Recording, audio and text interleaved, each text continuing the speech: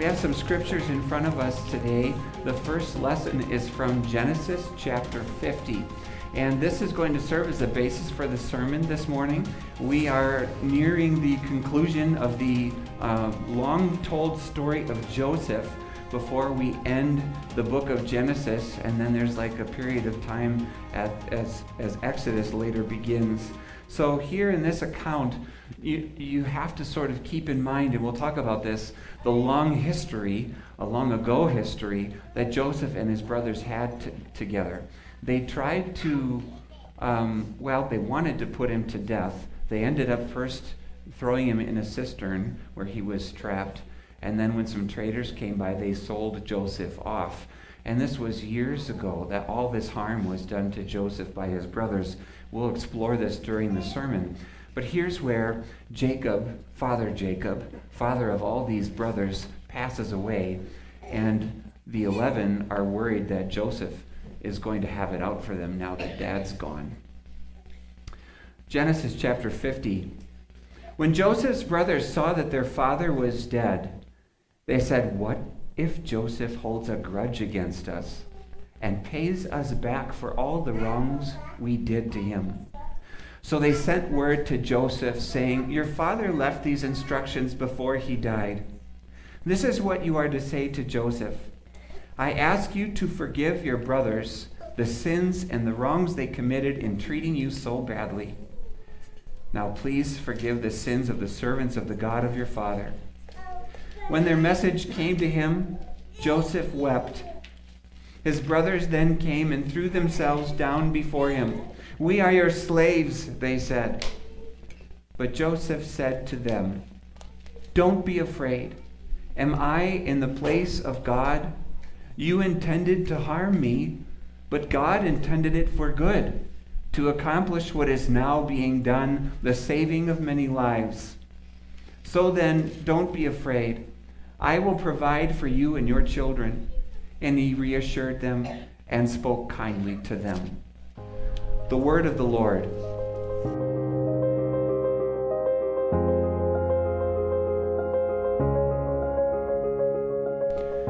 Dear brothers and sisters in Christ, I don't know if any of you had gotten in any whitewater rafting over the summer. I didn't. I thought this was going to be the summer, we had the COVID summer for our first one here. We had the second summer, which I can't remember either. And then we had this last summer, which was really busy, and I never made it whitewater rafting. I wanted to. I like whitewater rafting. I got to learn the expression, riding the bull, if you volunteer to go sit on the front, and then you can get bucked off. That's my goal, is to have something propel me several feet. Adrenaline junkie over here. Maybe. I've done it, and I enjoyed it. If I end up in the river, you cross your feet so they don't get tangled around a rock, and you can put them forward and float your way downstream. But that's the illustration that I'd like to start with you today, is just this picture that no matter who you are or what's going on, you're always in a river. And what I mean by that is there's always something driving you. Something always is operating inside that's causing you to do the things you do, think the things you want to think, say what you say, making your priorities. There's always a motor. And lately, we've been talking about that crazy split we have inside of us because of our sinful nature and the Spirit of God that are at war, that there's always these options, like forks in the river, right? To be moved and go down this one where the sinful nature says, take the easy way, let's do this feels good, and it serves me, and I love to serve me, says a sinful nature, selfish, self-oriented, versus a way that's God-pleasing, that maybe seems hard to me, lets people off the hook. Isn't that what forgiveness feels like so often? Oh, I'm supposed to forgive you and not just say it with words, but I'm supposed to forgive you from my heart and not hold this against you. But I'm really hurt. And that fork in the road doesn't sound like something you want to go down the hard lane. It's much easier to keep a record of wrongs and pursue things that punish other people and keep these fresh memories in view. This story of Joseph and his brothers is like this classic example of probably relationships that would have become like so toxic, like they're so damaged, so many bridges obviously burned long time ago that there would be no patchwork. There would be no, oh yeah, quick to forgive. Yeah, I will forgive you, says Joseph. You know, this would be the last story you might expect that to happen. And yet, it did. And it did in abundance. Like there was plenty of bridge building that Joseph had done with his brothers. So we're going to explore this story today because I think there's something quirky going on, or you could say quick, in Joseph's heart because he's living in a certain river. And today you and I can learn by this word of God how to float in the same one. My brothers and sisters, when you and I talk about Joseph's life in this little microcosm at the end, Jacob has died, and all the brothers begin anew to pull their hair out. You need to sort of see the whole. This is a hard sermon to preach because you haven't been reading from Genesis 37 to 50 to kind of remember all of the background and the backdrop of how we got here. But in order to do so, I want to start you in a strange spot, because that's what Scripture does. In chapter 37 of Genesis, you're introduced to the Jacob's line, and guess what's the first story you hear about in Joseph's name mentioned? It's like a verse long. The first thing you hear about Joseph is this: Joseph returned from being with his brothers and went to Dad and gave a bad report about them. End of sentence, end of scene, and then it completely changes and goes to the next scene. And Dad made a special coat for Joseph to wear. And it, added fuel to the fire that his brothers became more and more jealous. For you to understand Genesis 50, I think you should go back.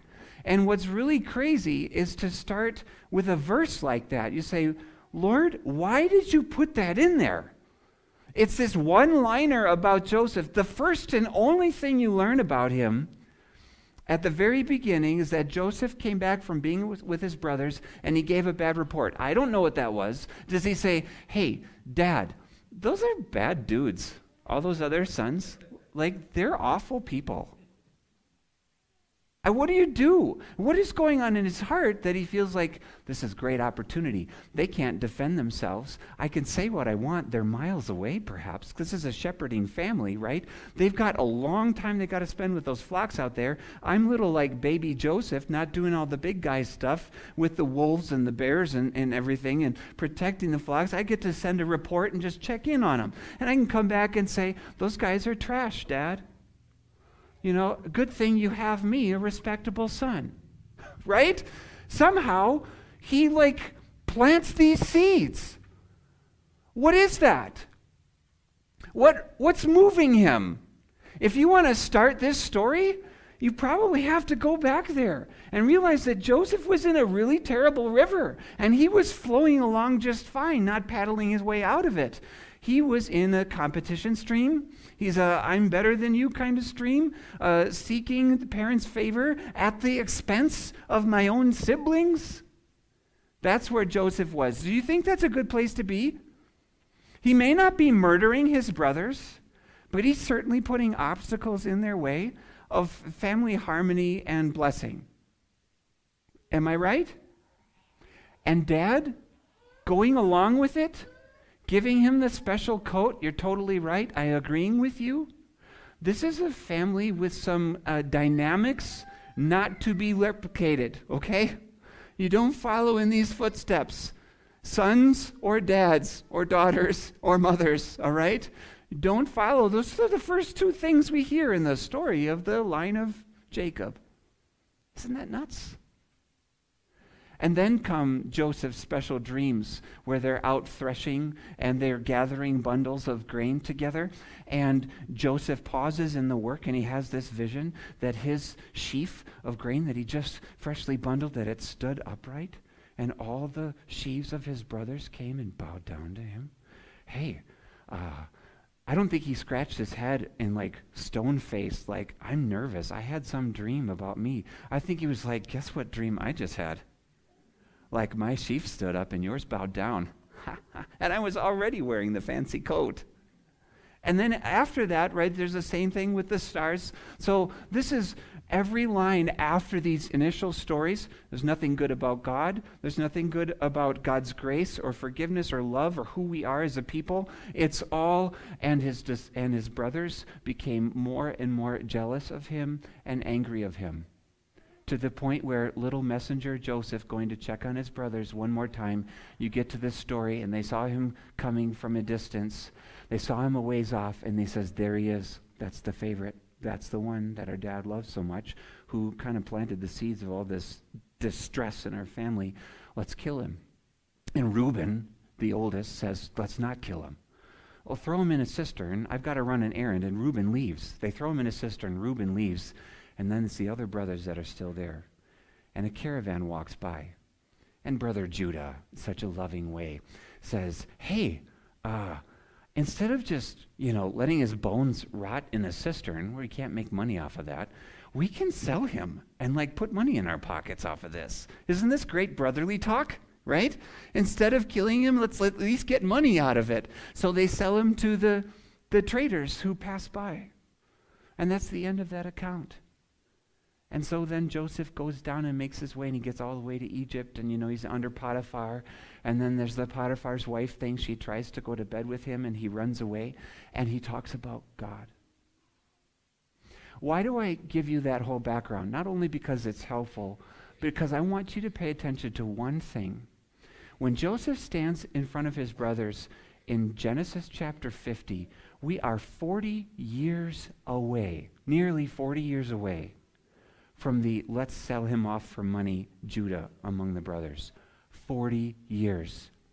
Not only that, but you're 20 years away from when Joseph made peace with his brothers as the ruler, second in command, like the ruler of all of Egypt next to Pharaoh, and a time of famine in the land after 7 good years, right, that Joseph had predicted with Pharaoh. Sorry, you got to read all the rest of the middle stuff. But so the brothers come down to Egypt. They don't recognize Joseph, and he makes peace with them eventually. When he reveals himself to them, they weep together. They hug it out. He says, I forgive you. Don't be afraid. Live here. Go get Dad. Go get the whole family and all of Egypt, open arms to the family of Jacob, and they go and they live there for 20 years. And then Jacob dies, and it's like PTSD for the brothers. This trauma of everything Dad was with Joseph, what if it's still there?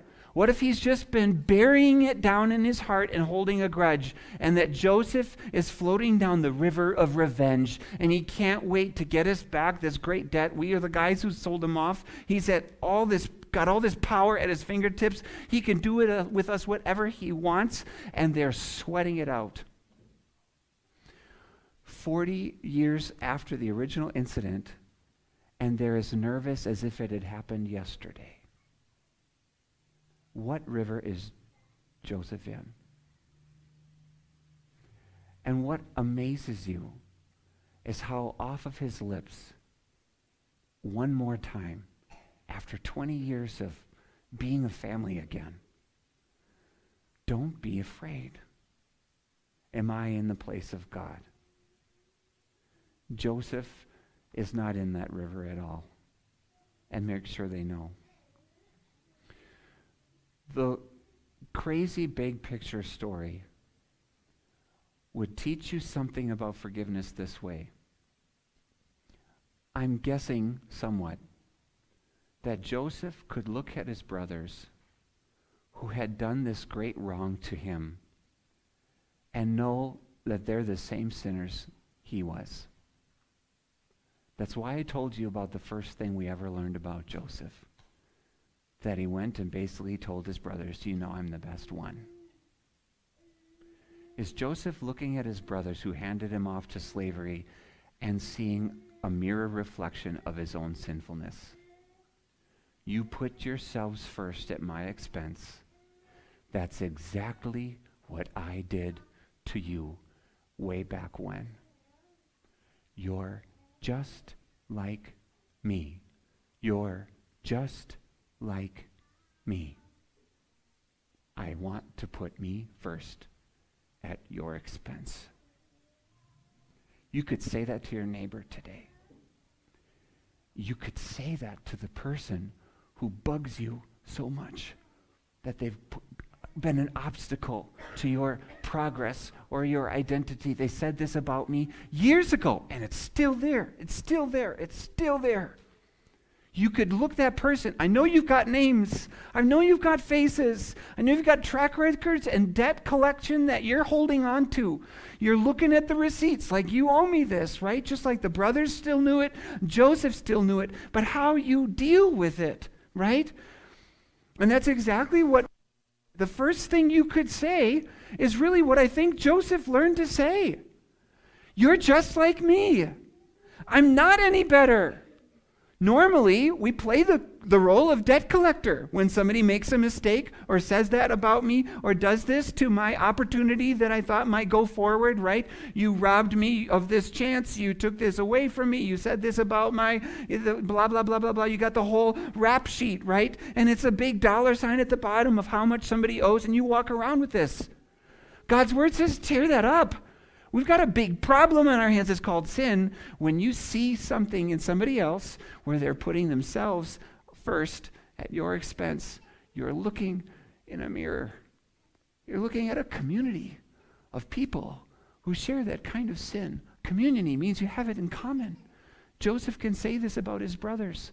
Say it to them. Would you say it in your heart? Look this so-and-so in your eye. You still remember the bully. You still remember the bothersome coworker. You still remember this or that friend, and it kind of got some bridges burned. You still remember. Say it. It's just like me.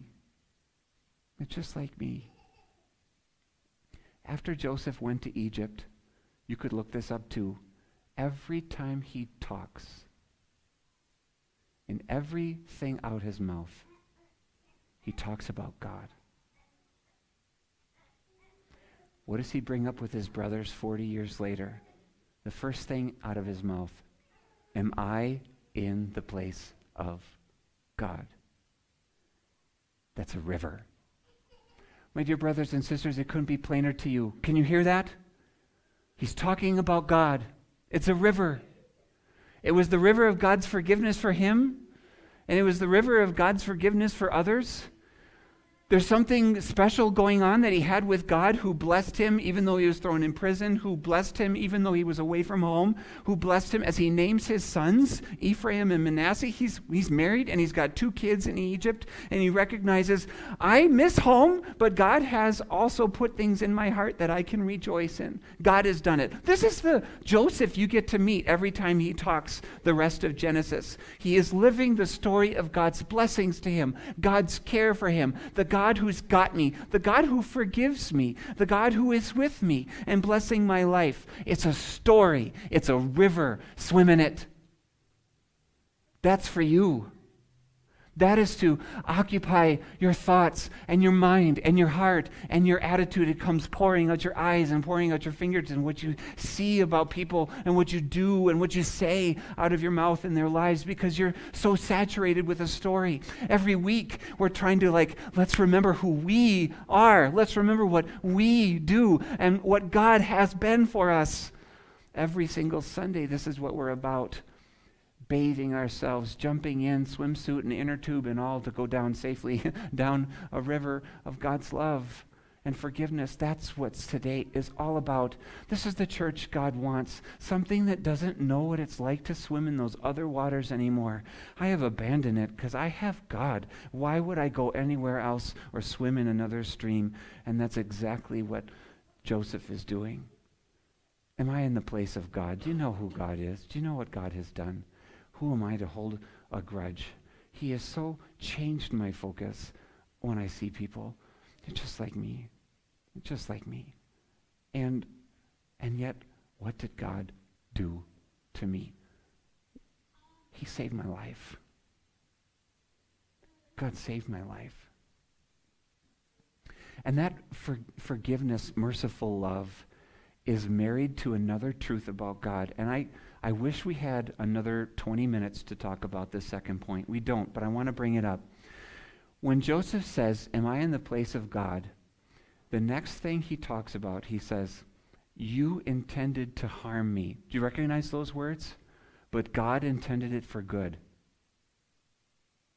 And I look back at the story of what they intended to do. It started with kill him, and it became with Reuben's, I can't do this. Conscience at work, let's throw him into a cistern because that's so much better. His sort of like delay tactic. And then the caravan that came by, and let's sell him off for money, says Judah. You intended to harm me, but God intended it for good. That caravan was there that day. Was that random? If that didn't come and Reuben stays gone, do you think they kill their brother? But then there's a caravan. Is it just every 5 minutes there's a caravan like the reliable bus that shows up at the train station? Do you think that came by the cistern all the time?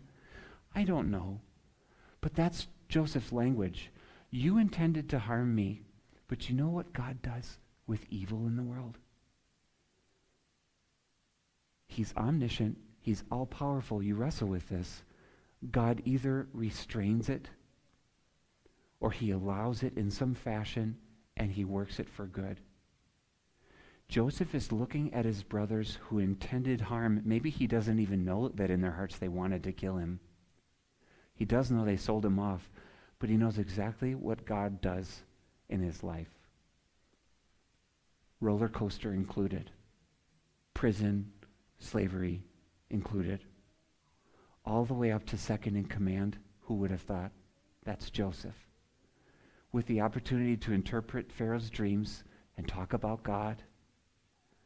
And this is saving of many lives, he says. It's the saving of many lives.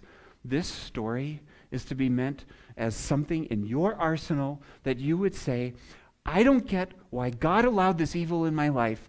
I don't get why that person still stands when they did this to me. I don't get how their heart still beats if my God knows all things and my God hates wickedness. I don't know why he doesn't stand in for me and throw lightning bolts from heaven on other people's heads. Right? But what is Joseph teaching you? You intended to harm me, but you know whose intentions rule and prevail? God's do.